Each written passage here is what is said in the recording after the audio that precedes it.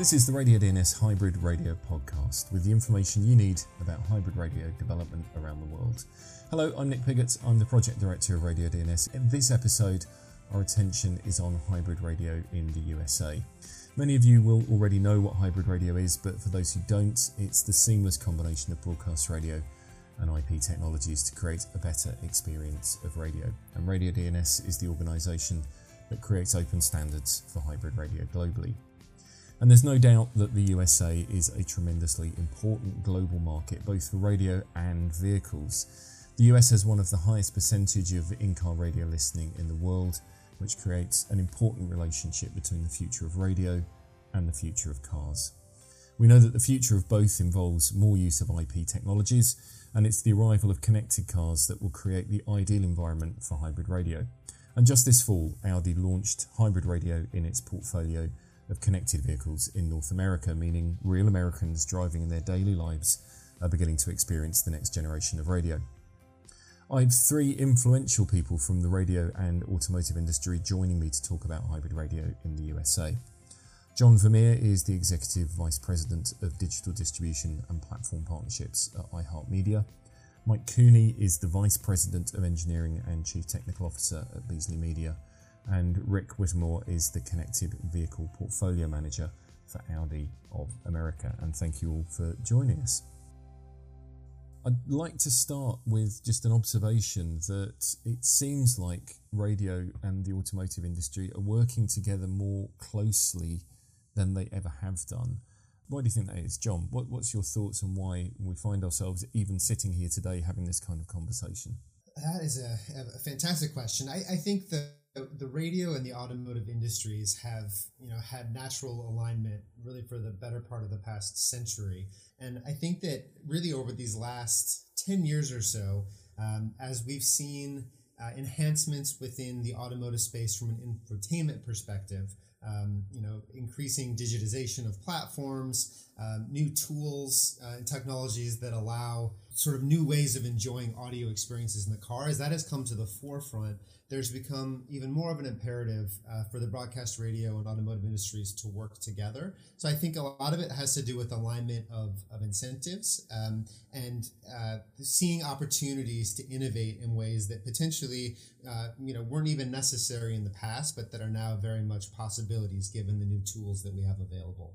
Mike, I'll come to you next with pretty much the same question and also ask you if you kind of can pinpoint a moment in time or a technology when radio and the automotive industry started to actually have to talk to each other rather than just kind of traveling on two very separate paths. Well, first off, John had a great answer and alluded to that, and I agree with exactly what he said. And a few years ago, the NAB, National Association of Broadcasters here in the United States, decided that we needed to have a better relationship with the automakers than we currently had. And so NAB Auto Committee was created, and I was a member of that committee. And that helped with some of the outreach between the radio industry and the auto industry. But I think over the last 15 years, the broadcast industry's had a strong commitment to digital. I think the auto industry started to embrace HD radio technology, and it shows in the number of cars they've rolled out. So I think that helped our relationship. But as John said, I think with the way the dashboard has been changing is what's, defined the need just in the last few years that we get to have a closer relationship or need a closer relationship. Yeah.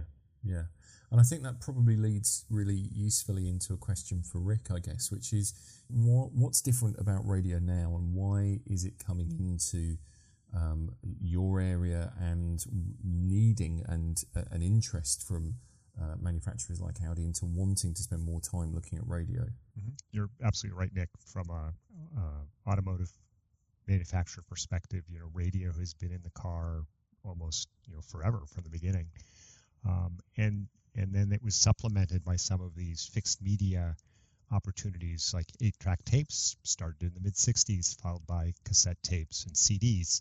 So there's been this complement to radio for a while, but with the introduction of a connected car, these legacy options were replaced by digital options such as Bluetooth and USB and apps. but radio continued to remain very convenient and easy to use for the driver, since radio is integrated into the driving experience. So while radio is a very important choice, making that listening experience sort of integrated across those sources is also an objective. And I think it's useful for us to kind of hear what each organisation's ambitions for the audio experience for drivers in the connected car is. And I wonder if I can come to you first, Mike, and just get a sense of what you would like radio in a connected car to deliver to the driver, to the listener, that kind of traditional one-way broadcast radio isn't delivering at the moment. I think the whole connectivity thing, where the back channel is so important in what we currently don't have, and also the data pipe, that very small data pipe that we currently have with HD radio, it just doesn't give us many options. And so obviously the two-way communication of the connected car is a big positive. As the dashboard gets more and more crowded with infotainment systems, information entertainment services, broadcasters, it's more and more important for us to stay competitive by being live and local and having a relationship with our listeners. And if we want to compete against those other services, we need to continue to embrace that. I think it's important to kind of double click on something that Rick was saying too, about the types of content in the car and choice. And we think about radio, though, as being a slightly different type of audio experience. Radio for us is companionship. So it's the relationship that exists between the listener and the on-air personality. It's much more about connecting the listener to the world. So yes, the dash, will continue to evolve, and I agree with Rick entirely that we should give consumer choice. But the consumer will always crave that form of companionship. And so when you talk about two-way communication, we've had that with radio for a number of years. It just used to be in the form of a listener calling into a radio station over the phone and talking to a personality, whereas now there are digital tools, for example, with social media, where we're allowing listeners to engage with their stations and with the personality. So as the car evolves, potentially there will be more opportunities to do that through those platforms as well. Rick, you've heard two people from the radio industry kind of give you a vision of what they would like radio to be like in the connected car. What does your vision look like, and how well does it tie up with those? From a Audi perspective, first and foremost, we want the customer to have just a wonderful listening experience and listening environment. And what that means is a comfortable cabin and a high quality audio sonic experience. And secondly, we want the customer to be able to easily and safely access that preferred source of audio. But with specifically regard to radio, it was always limited to that reception area. And when you left the area, your audio signal got noisy and then dropped out. So you had this mobility of the car and the immobility of the radio signal in the area. But with this connected vehicle, what the Audi AG engineers, with our technical partners such as RadioDNS and content partners such as iHeartRadio and Beasley Media and others, we've been able to solve that dropout problem through the introduction of hybrid radio. And what that allows them to do is, as John said, is that lets the driver keep that companion and that local experience and that contextual experience with them as they travel throughout their day, and that's with them all the time. So from an Audi perspective, our minimum experience for a radio station is to display the station logo and the station name. And that can be obtained these days via the online connection. And with regard to some of that visual content, that album art, that song, and the album cover is also an addition that we would like to bring into the experience. And we've talked a bit about your experience of working with radio. I think it's interesting to understand how you find working with the radio industry, which is a quite kind of disparate group of companies spread all over the globe, with working with an organisation like Spotify or SiriusXM, where you have one single organisation. Can you give us some sort of insight into how that differs, how the working relationships between those kind of two different worlds differ? Yeah, and I think you made a big distinction there. And the fundamental distinction is that when you're working with somebody, like a Spotify or a SiriusXM radio, that's a closed ecosystem. That's something that they have control over end to end, and it allows them to be very specific in their requests, and it allows them to innovate pretty quickly when compared to the radio industry. Because in the radio industry, you need standards to roll out these features in a global manner. So new features only get implemented on the broadcaster side when they see enough receivers, when they see enough demand. So I think that is the fundamental difference, is that you've got a consortium that needs to come around and agree on things, and then you have some single entities that are very focused on delivering that single product and making their vision very clear to the OEMs about how they'd like their product to look. And what we have done from an Audi perspective is blend those two requests so that when you're driving, at 80 miles an hour, that you can have those two sources react in the same way, so that the volume, the channel station, changing stations, the look and the feel in an Audi vehicle is pretty consistent across those two sources. And it just makes it easy for the driver to use that particular source. John, Rick's just kind of explained their a vision for how they like radio to be in their vehicles. How do you see the radio industry being able to respond to some of those challenges of providing a bit more consistency of experience for auto manufacturers who want to implement radio well in the car? Yeah, the point about ease of use and simplicity, I think, is key in all of this. You get in a car, you flip a switch, or not even, you just get in a car and do an ignition cycle, and the radio starts playing. I think organizations like RadioDNS that are creating a set of standards for the radio industry more broadly to follow, I think are absolutely the right path forward. And again, starting with the very, very simple blocking and tackling, the building blocks of creating a better visual experience to make the radio, to maintain competitiveness in the dash with other digital services. But I think, something like a high resolution station logo or album artwork, those are very non-controversial, very, blocking and tackling sorts of things that I think organizations like RadioDNS can really help us with. Mike, what's your sense of the amount of effort that's involved with meeting some of these expectations? And do you think there's a proper understanding of how much resource that is, maybe on the automotive side?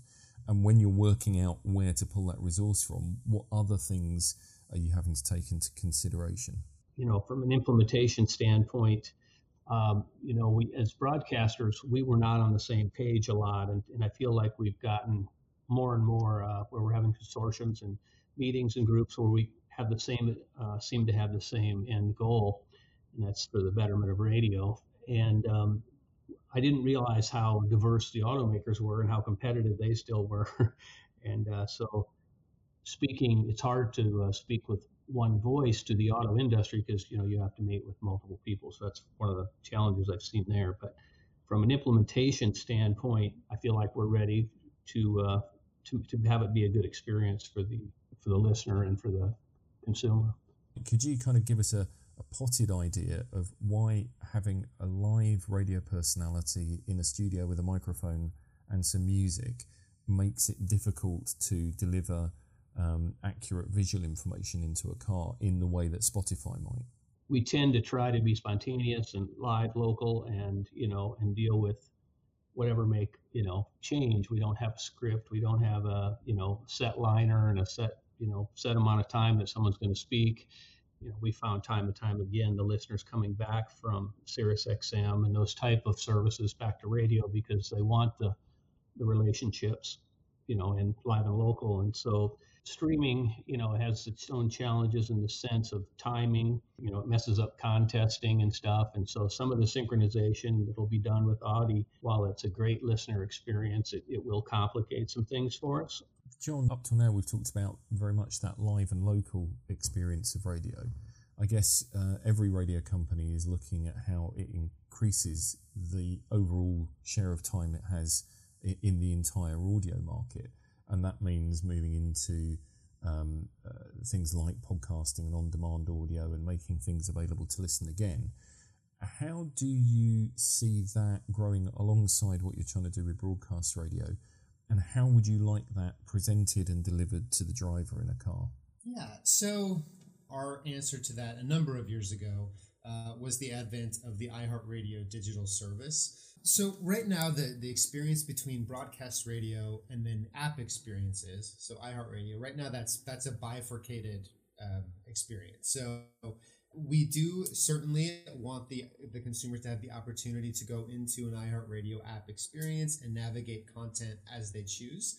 But we also think that there remains tremendous demand for the simplicity of that broadcast radio over-the-air experience. So, it's all about giving the consumer that choice to navigate as they see fit.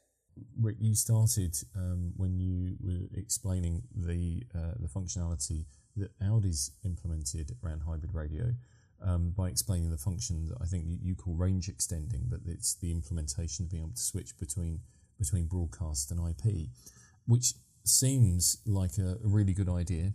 But I think as we've got into the implementation of that, we found it to be a little bit more complicated. So, Mike, can you kind of take us through why that is more complicated to implement? Sure. And it is several parts to it, but the complication in the U.S. is driven by performance fees, and we have to manage those fees, or they could literally drive us out of business. One thing we've learned over the years also is that not all cars perform at the same level, and different tuners, different manufacturers. Where the broadcast signal may end in one car is different where it ends in another. And so we as broadcasters would like to be involved in setting the standards for when the switching does happen from the stream and back and forth. And ultimately, we need a flexible approach to managing the streams, in the hybrid radio. And we also, need the lowest possible cost for broadcasters and OEMs and the drivers. That's really helpful to explain that background, Mike. Rick, if I can come to you and kind of ask you how you feel that Audi can be seen as being, a good partner in this environment. You've created a great piece of functionality.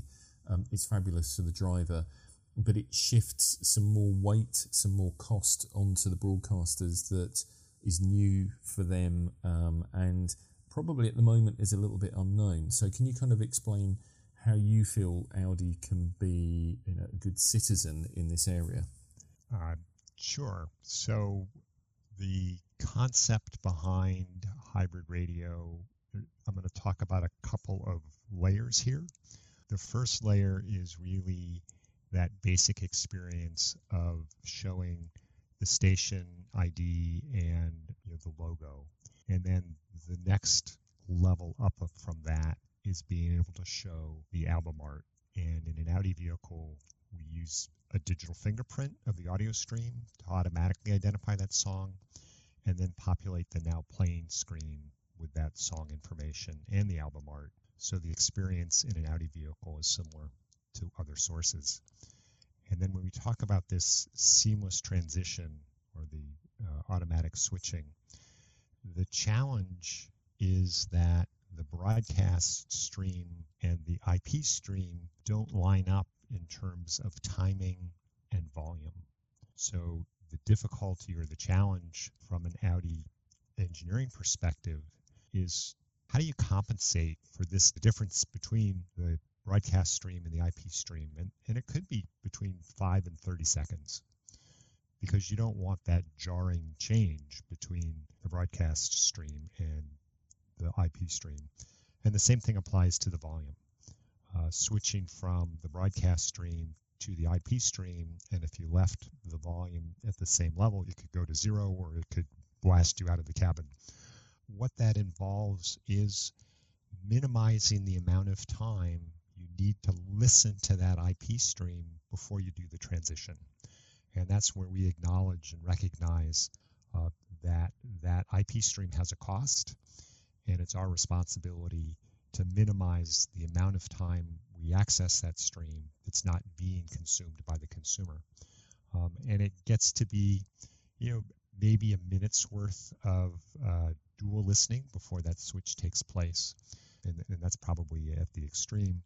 So that's what we did as an OEM, as an auto manufacturer, to take care and recognize that IP stream has a cost to it, to the broadcasters. John, it would be helpful to know why or how an organisation like iHeart is able to apportion cost and manage streaming within your own app environment differently to streaming that's provided for use the way that it is in the Audi, essentially to patch over holes in broadcast or to extend the range of broadcast. Why are those two usage models of apparently the same stream actually different for an organisation like iHeart?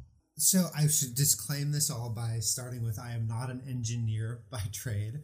So I will give you the sort of the business version of this.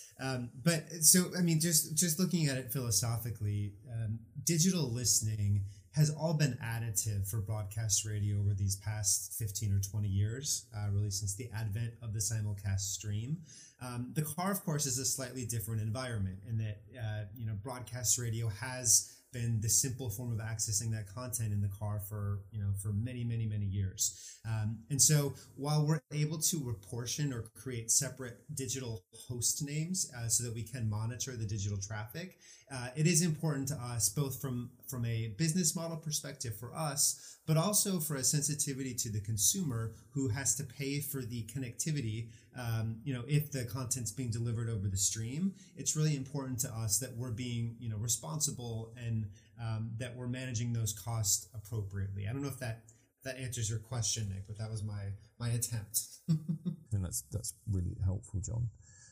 So, Rick, you going back to something you said earlier about getting visual content for the radio station, and the way that you've chosen to approach that at the moment is by using a service that fingerprints the audio and then finds the visuals relating to that audio. Is that your ideal solution, or are you hoping that you would get more of that visual content from radio stations, and what you're doing at the moment is essentially a backfill to make up for a gap left by the radio industry? What we know is that the bandwidth of that broadcast station is relatively low in order, it's not made to carry additional data. So that visual content, such as album art, isn't available on the broadcast stream.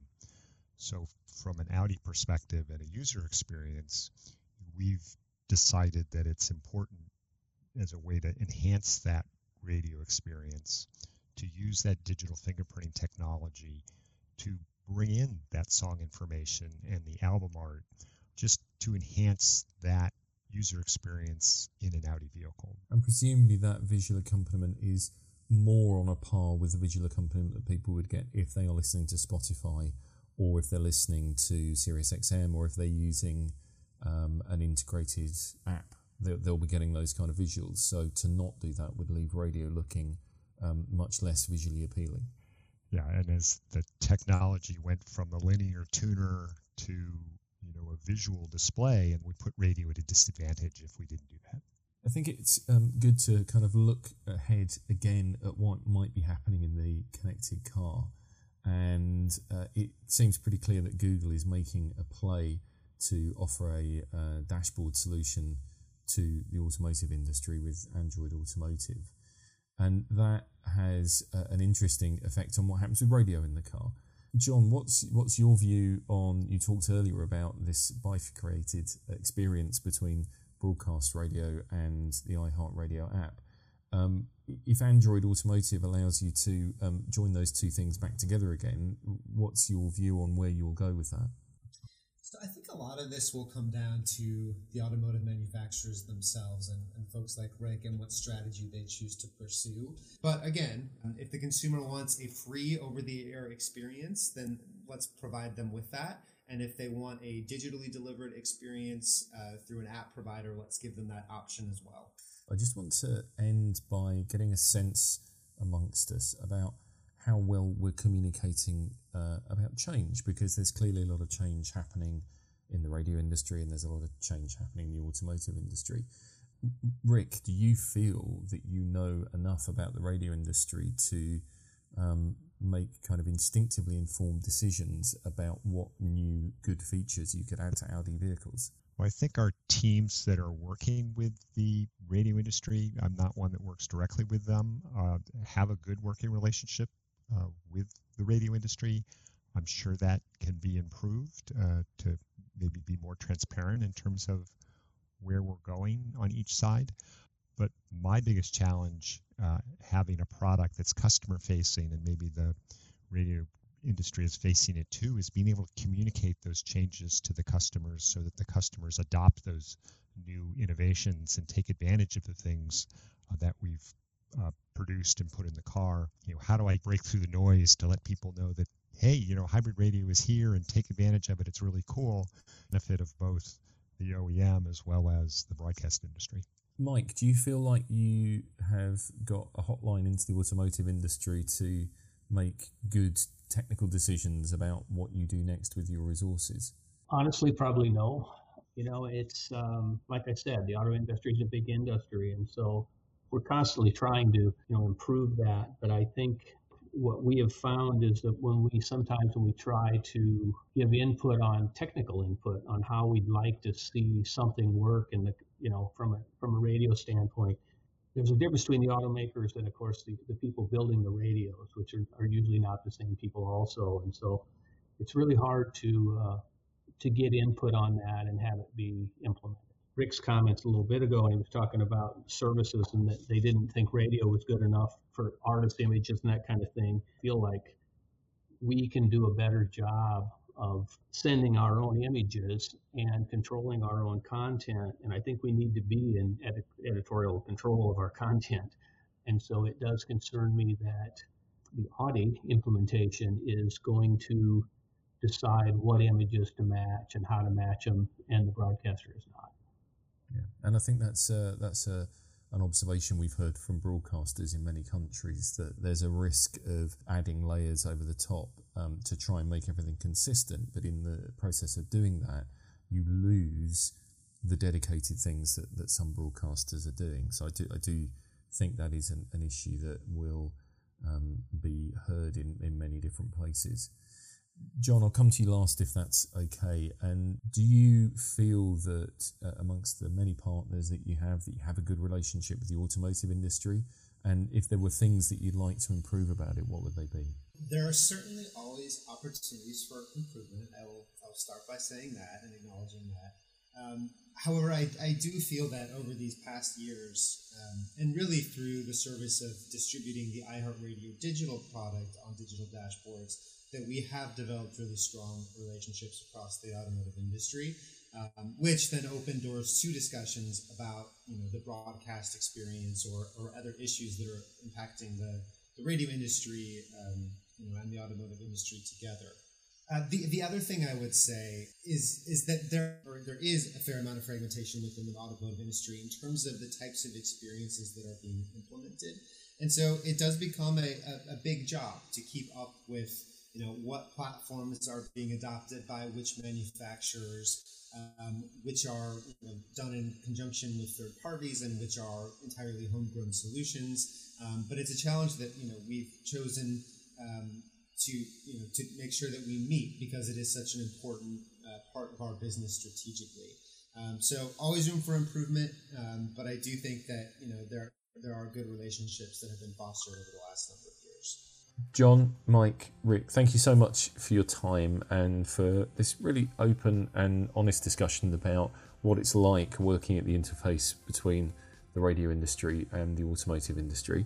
I guess we're all looking forward to seeing more hybrid-enabled vehicles driving around on the roads and freeways of the USA, and of course we'll keep everybody up to date with that progress on the RadioDNS website and through future editions of the RadioDNS podcast. So with many thanks again to my 3 guests, that wraps up this edition.